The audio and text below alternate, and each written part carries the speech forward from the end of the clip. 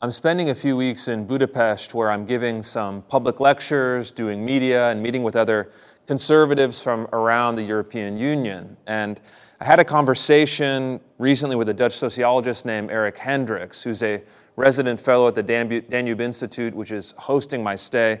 And he proposed a provocative theory or a provocative thesis. He said that in the West, we're trapped in a modernity loop. This has really been our basic political cycle since the French Revolution. And it's a three-part loop. He describes it as beginning with a revolutionary fervor, going into a period of violent terror, and then collapsing at the end of the cycle into a period of disillusionment. The goal, of course, is always equality. And this changes generation to generation. The specific timbre or flavor or ideology shifts as historical conditions change. But he argues that from generation to generation, the cycle has really been always the same. I think what this is at heart is almost a Burkean analysis of the excesses of left-wing revolution. Historical examples, of course, starting from the French Revolution, going from Robespierre to Napoleon, the Chinese Cultural Revolution, something I've been thinking about in my own work, from Chairman Mao's kind of 1960s fervor, all the way to Deng Xiaoping, where the Chinese communists retrenched. They stopped some of their most revolutionary activities and adopted the principles of capitalism. And even in the U.S., you can see, 50 years ago, 60 years ago, the new left that came to a fruition in the violent revolution of the Black Panther Party, eventually leading to Richard Nixon, and then Richard Nixon's resounding re-election in 1972. And the lesson here, I think, is that the pursuit of equality often ends with unintended consequences, and the period of chaos is then followed by a period of stabilization, retrenchment, or in some cases, counter-revolution. And for some analysts and for some thinkers, this loop is always bad. These would be kind of the reactionary thinkers who want nothing more than to escape the modernity loop and escape from the definitional conflicts and polarization of the French Revolution. And there's, I think, two flavors, especially as I've spent some time in Europe. You get a sense of the European reactionaries. They want to look to the past. They dream of restoring the aristocratic system, restoring even a hereditary monarchy, restoring the kind of pre-French Revolution tradition, or in other countries, even later than that. While if you look at American reactionaries, they have kind of an interesting look. They actually are reactionaries looking towards the future, some kind of techno-monarchy or post-democratic system. And of course, my own view is that some of these analyses are correct in that this modernity cycle is perhaps inherent in a democratic system. But I think that the reactionaries of the right are wrong in their universal judgment. And in fact, a more balanced view, I think a more accurate view, would look at this and say that, well, sometimes it is good. For example, American abolitionism. This was a kind of revolutionary fervor or a drive for equality that was backed by passionate public support that was morally just and led to more just outcomes. And of course, sometimes it's bad. If you look at the Chinese Cultural Revolution, they tried to radically level society. They divided into oppressor classes and oppressed classes. And it ended in bloodshed, chaos, hardship, destruction, starvation, murder in the streets. No positive outlook, and certainly when Deng Xiaoping came in around the kind of turn into the 1980s, as China adapted a more capitalist economic system, a more moderate cultural position, things improved incrementally for the Chinese people. And so one of the things that I talked about with Hendricks was that he was asking me, he said, Chris, does the woke revolution fit into this schema, fit into this pattern? Does it follow this cycle? And kind of superficially, maybe you could say tentatively yes. Certainly this fervor of revolution has taken on a new tone or a new specific content. This is the drive for not French revolutionary equality, but for American racial equity. That's the new interpretation of this cycle. The violence, perhaps, the kind of descent into a period of terror. I think looking at the summer of 2020 and the kind of George Floyd riots, kind of mayhem, looting, chaos, murder, rioting throughout the United States, the largest civil unrest since the last cycle in the 1960s that we talked about, the late 1960s, certainly can be categorized as a period of violent terror. And I think now we're actually entered a period of somewhat of a retrenchment. If you look at Black Lives Matter as a movement, it is in total disarray. The BLM leadership has kind of turned into really a scam. They're draining money out of their nonprofits. Their organizations are under lawsuits. And I think the money has stopped flowing into BLM's coffers. And their signature policy priority, which was defund the police, that was really the mantra of 2020, has been thrown into shambles. Even those very left-wing municipalities, such as the city of Seattle or city of San Francisco or city of Minneapolis, they're now actually desperately trying to rehire police and expand police presence. And of course, with public opinion polling, even at that time, 2020, 2021, they were never able to convince a minority or a majority rather, or even a significant plurality to support such a nonsensical policy as abolishing police departments. And so maybe the question is why? What are the dynamics of this cycle or this part of that loop? And in my view, the woke revolution faces a crucial paradox. In the United States, we have achieved full political and legal equality for now, close to 60, 70 years. You have, in 1964 and 1965, the finishing elements of full legal equality, the Civil Rights Act, the Voting Rights Act, etc. And in fact, you actually have, in some cases, legal discrimination on behalf of racial minorities against predominantly white and Asian Americans. This is something like in college admissions and in other facets of our society. We have legalized what some might call anti-racist discrimination. Don't agree with that, but we'll accept the term on face value for this analysis. And so, if you take it as the goal of the Declaration, that all men are created equal, we've realized that in our positive law. Over this long and sometimes painful process, you have achieved really full legal equality. There is no legal discrimination against racial minority groups. There is no legal discrimination against women, for example.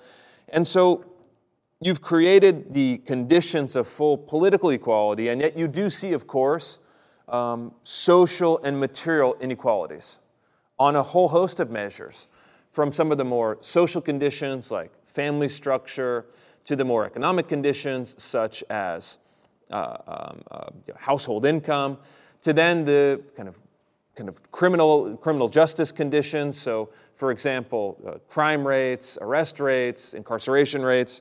Those things are different on the basis of statistics. Those things are unequal. And I think that what happens is that the woke revolution is in a sense a revolution at the end of equality. They have nothing else to fight for in the realm of law, in the realm of equal individual rights. And so they've created a new revolutionary slogan for racial equity, which says that we've, in some sense, abandoned the regime of equal individual rights. We're no longer fighting for that. We've achieved that, and in fact, that's insufficient. And so what they're trying to cobble together is a new ideology that says that we want to categorize people based on group identity and then equalize outcomes across every axis, predominantly economic axes, health axes, employment axes, criminal justice axes, and then formalize and then enforce really a leveling. And they face a paradox. This is actually not very easy. This is very difficult, and in fact, I think is somewhat impossible. If you look at even the Chinese revolution, cultural revolution in the 1960s, I mean, they could tell you what to do, they could throw you in prison, they could tell you where to work, they could toss you out of power, they could drag your family out into the streets, they could steal all of your goods, they could kick you out of your house. They had a program of economic and social leveling that was more totalitarian and more drastic than anything that had ever happened in the past. The level of specificity of this program. And after it collapsed, after the period of retrenchment, social scientists looked at these data and said, actually, the families who were in power, who were maybe more prominent or wealthier prior to the Cultural Revolution, even after this disaster where their assets were seized or they were sent into the countryside and in kind of famine conditions, then fast forward a generation later, those initial inequalities had somewhat stabilized. Whether that's just or unjust, we could even leave aside, but the point is that forced leveling is very elusive. It's very difficult to achieve, even when you are doing it at the tip of a spear or at the point of a gun. And so the woke revolution is a revolution for equality, but also against equality. It posits a future that is egalitarian when it's really looking at a terrain and a status quo that has been fully egalitarian for quite some time.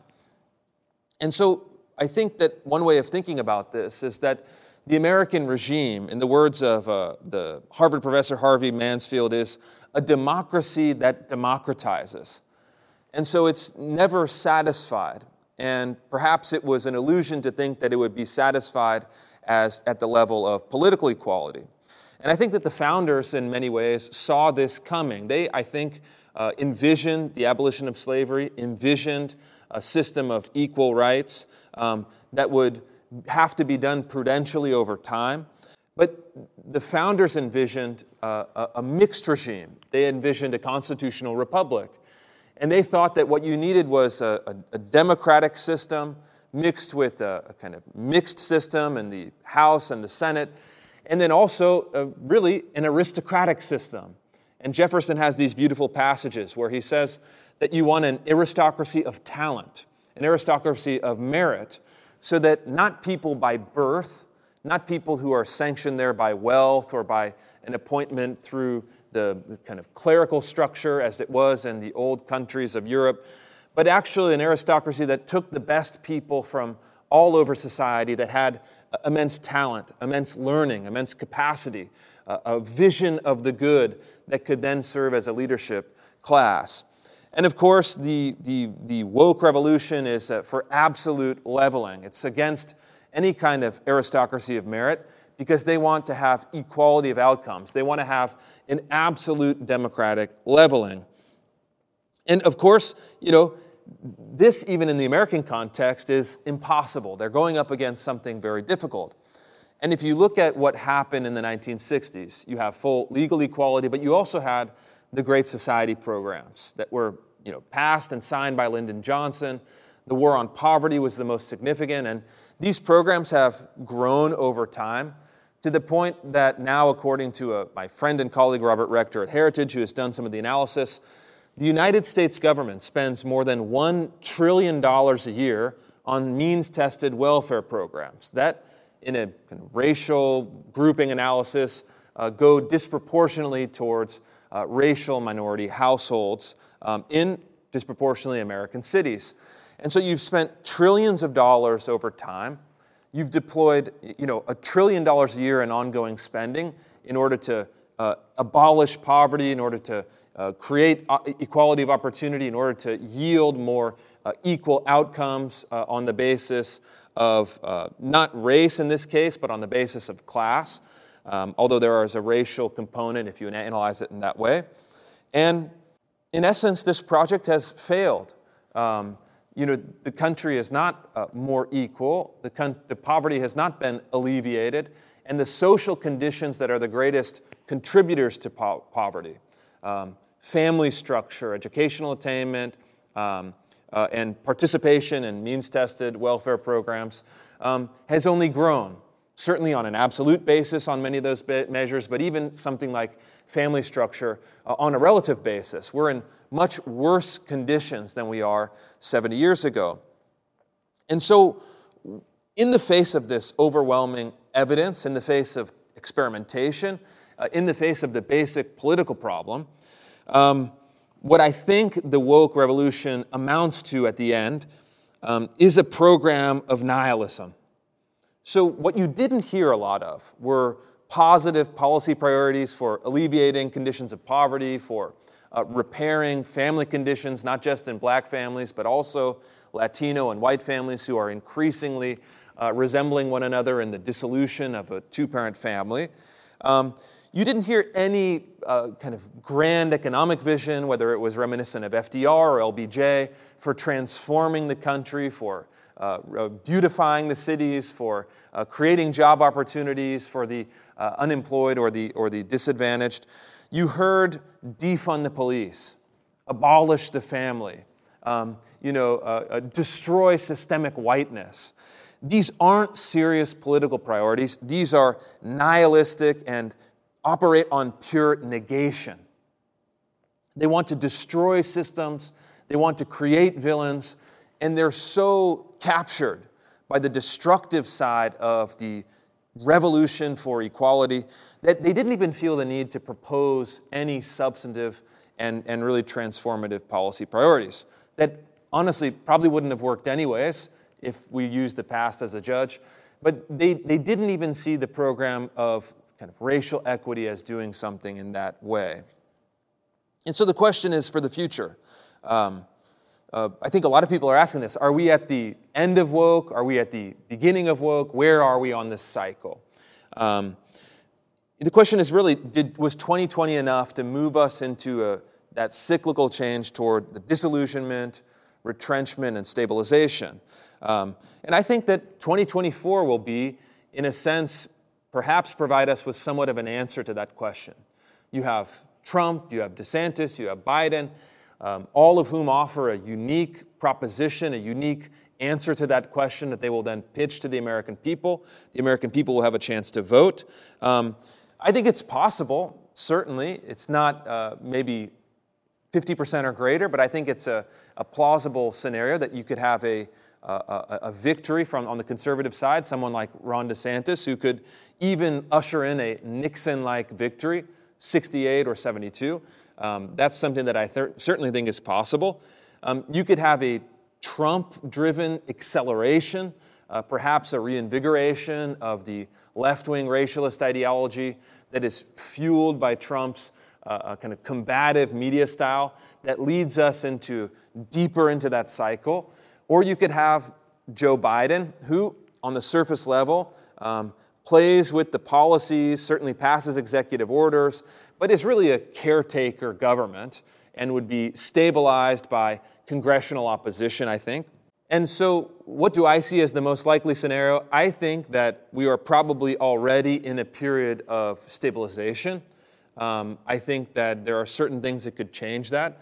But I don't see that the BLM movement can regain some of its most powerful media narratives and most powerful public support. I think they've really burned many bridges with the public. There is, however, a danger that is latent in this new system that we have, is that the revolution at the end of equality that I think we are in doesn't operate at the surface as an explicit political movement. I think that might be decaying slightly. But I think that it does operate laterally through the bureaucracy. And what it does is that it filters the revolutionary language through language of the therapeutic, language of the kind of pedagogical, or language of the corporate HR department. And then it establishes power anti-democratically or kind of bypassing the democratic structure, and then uses this manipulative and soft language in order to continue the revolution within the institutions. This is something that we'll have to fight. We'll have to get more sophisticated in fighting, because if we're going to have truly a period of stabilization truly a period of maybe realization that we have an ideal, this legal and political equality matched with a sense of civic virtue, matched with a sense of private charity from the civil sector in order to improve some of those underlying social problems that could yield more substantive equality over time. We're going to have to contend with this problem of bureaucracy. And there may be, in some cases, more collapse of standards, more periods of chaos, more acceleration before we're actually able to fight this fight. And so what I think will happen ultimately, if the woke revolution proceeds at really any pace, you're going to see a decay of standards, you're going to see a rejection of merit, you're going to see even some serious dysfunction in all of our industries and all of our companies and all of our institutions of education. And so we'll be continuing this fight. It'll be a tactical fight for now. And so I would say for anyone who is a supporter of political equality, a supporter of a constitutional republic, and a supporter of an aristocracy of merit or talent that could guide and lead and shape the democracy that we have in the United States, get ready for a fight. Get ready to push back because it's probably not over. These things happen to go in small as well as large cycles, and I think that's what's to come.